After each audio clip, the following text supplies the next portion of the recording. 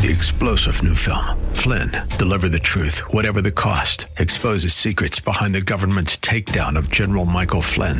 Flynn knew what the intel world had been up to. He ordered the first audit of the use of contractors. This set off alarm bells. He told the truth. He was the most dangerous person for Donald Trump to hire. They had to get rid of Flynn.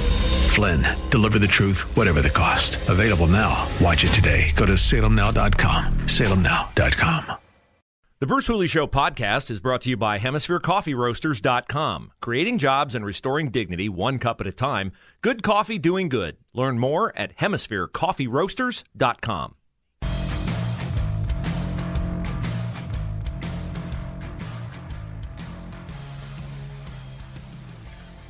Nice to be with you on a Thursday afternoon, a beautiful Thursday afternoon here in the capital city, where you better mask up if you're trying to stay on the good side of Andrew Ginther. If you're like me, you don't really prioritize that in your life. You just do what you've been doing.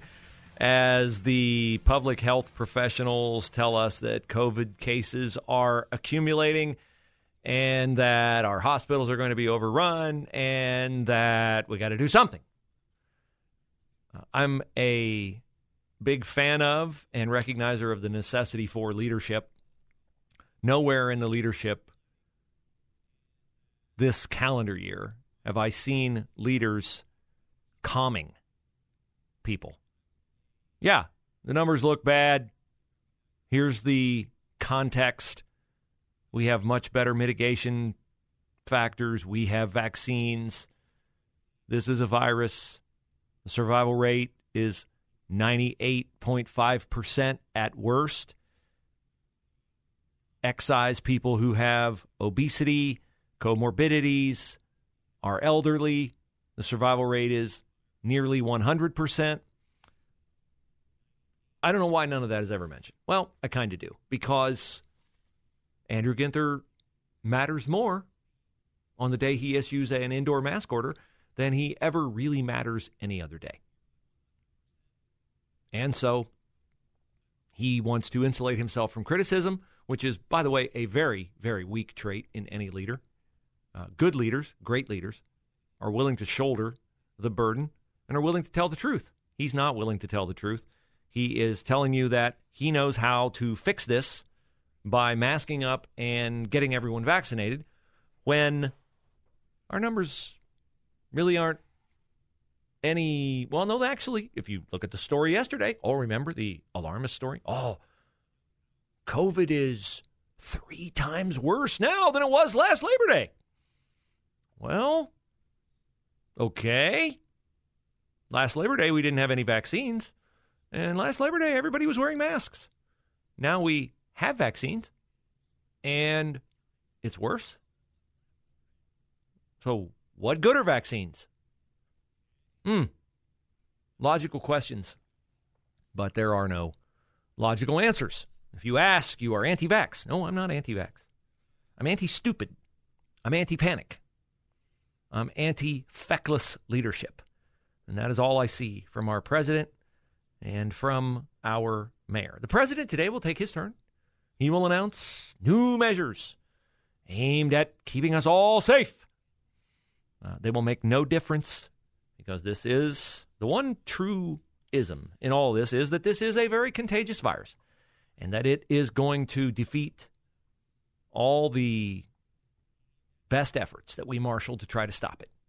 Wearing masks, getting shots, getting boosters, on and on and on. Nothing's really made that much of an impact, has it? And we don't ever talk about survival rates. We don't ever talk about natural immunity. We don't ever talk about the fact that maybe it's not a bad thing that a lot of young people are getting COVID. Maybe it's a good thing. Maybe it'll help us arm the populace in general with the herd immunity that we've strived to build through these other failed measures. We don't ever even allow for that possibility, which, of course, is another reflection of the horrible leadership of the people who we have put in office to do what they are doing to us, which is clamping down and overreaching. This just in, the U.S. Department of Justice will be reviewing the Columbus Division of Police. Zach Klein, the city attorney, And the aforementioned Andrew Ginther asked for this because, of course, they did. Do something, right? We have Andre Hill, shot and killed by a police officer. We have Casey Goodson, who dies in a shooting of as yet unresolved means. And yes, we have the obligatory mention of 16-year-old Micaiah Bryant and the publicization. Why can't I speak? The publicization of the officer who shot her. Franklin County Prosecutor's Office, what are you doing on that case? That happened in May. Anybody can look at that video and tell that that officer, whose name I won't mention here until he is hailed as and lauded for being the hero that he was in saving the life of another young woman who was under threat of Micaiah Bryant wielding a knife. What are you waiting for to dispense with that case? You think it's just the least bit discouraging to Columbus police officers when an officer out of the academy, a year, maybe a year and a half, faced with an immediate dire situation upon rolling up on a call, reacted perfectly according to his training. And May to June, June to July, July to August, August to September. We're 4 months from that shooting, and he still twists in the wind while you, shuffle the papers because you're afraid of angering the community by saying that it was a justifiable act on his part? Yeah, great. How many cops has that demoralized into retiring early?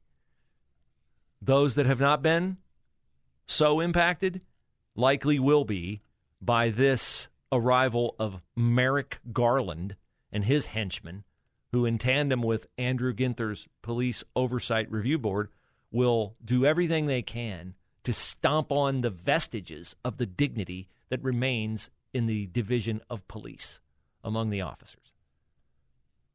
What an abject failure Andrew Ginther is as a mayor. It was heartening yesterday to see a large procession of patriots honor Navy Corpsman Max Soviak as his remains were transported along U.S. Route 250 to his home in northeast Ohio. Northwest Ohio, I guess it would be, since Berlin Center, Ohio, and Milan, Ohio. It took 20 minutes for the procession that included motorcycle cops from Columbus Police paying their tribute to Max Soviak. So sad for that family. So sad for those who knew him. The death of a soldier always hits home. I think it's felt more widespread in a small town just because everybody knows either him or knows his family. And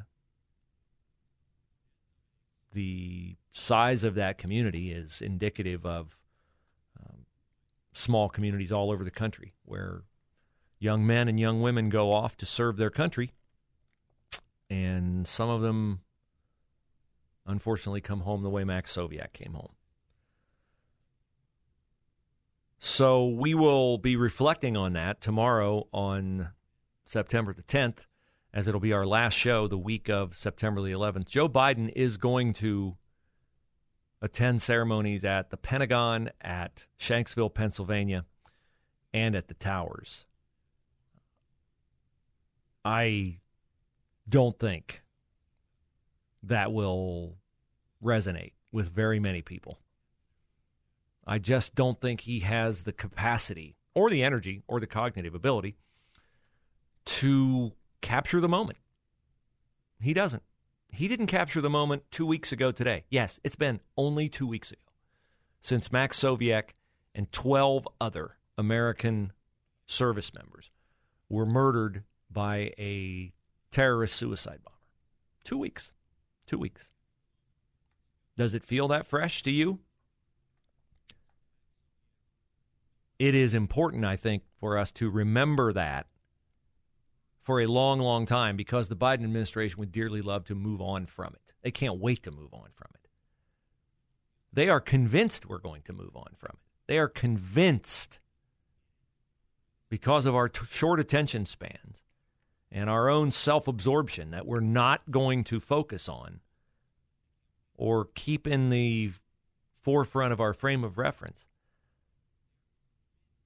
this transformative moment in American history where we betrayed our allies, where we gave back to the same people who enabled 3,000 Americans to be killed on September the 11th. We gave back control of a country we had wrested away from them. We just gave it back to, and this is how tone-deaf Joe Biden is, he thought score a political victory. Take a victory lap. He even wanted to do it on September the 11th. The man has no understanding of courage, of valor, of service, of sacrifice. Dennis Prager, who visited with us at 11:33,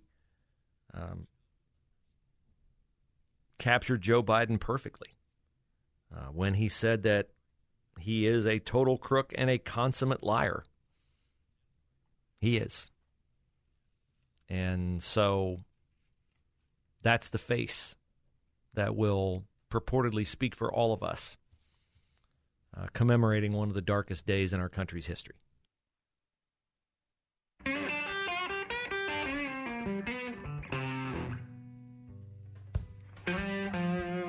Tolerance is a word we hear a lot in our society these days. It is important to be tolerant, but don't expect it from those who preach it. A couple cases in point. Did you see overnight? The Biden administration yesterday sent letters to 11 officials appointed to academy advisory boards at the U.S. Military Academy, Naval Academy, Air Force Academy, and it said, hey, you have until the end of the day to resign, and if you don't resign, you'll be fired. Now, these are not political appointees. These positions are granted on a 3-year term, and the Biden administration, maybe because they would like to turn the instruction in military academies to things that the Biden administration deems important, like white rage, critical race theory, all those kinds of things. Well, they don't want people like Kellyanne Conway, Sean Spicer, H.R. McMaster, Colonel Jack Keane. They don't want them on the academy boards. So they were dumped, summarily dumped, fired. Now, Sean Spicer made the announcement last night on his show that he plans to sue the Biden administration. Here he is talking about the communication he received from the administration yesterday.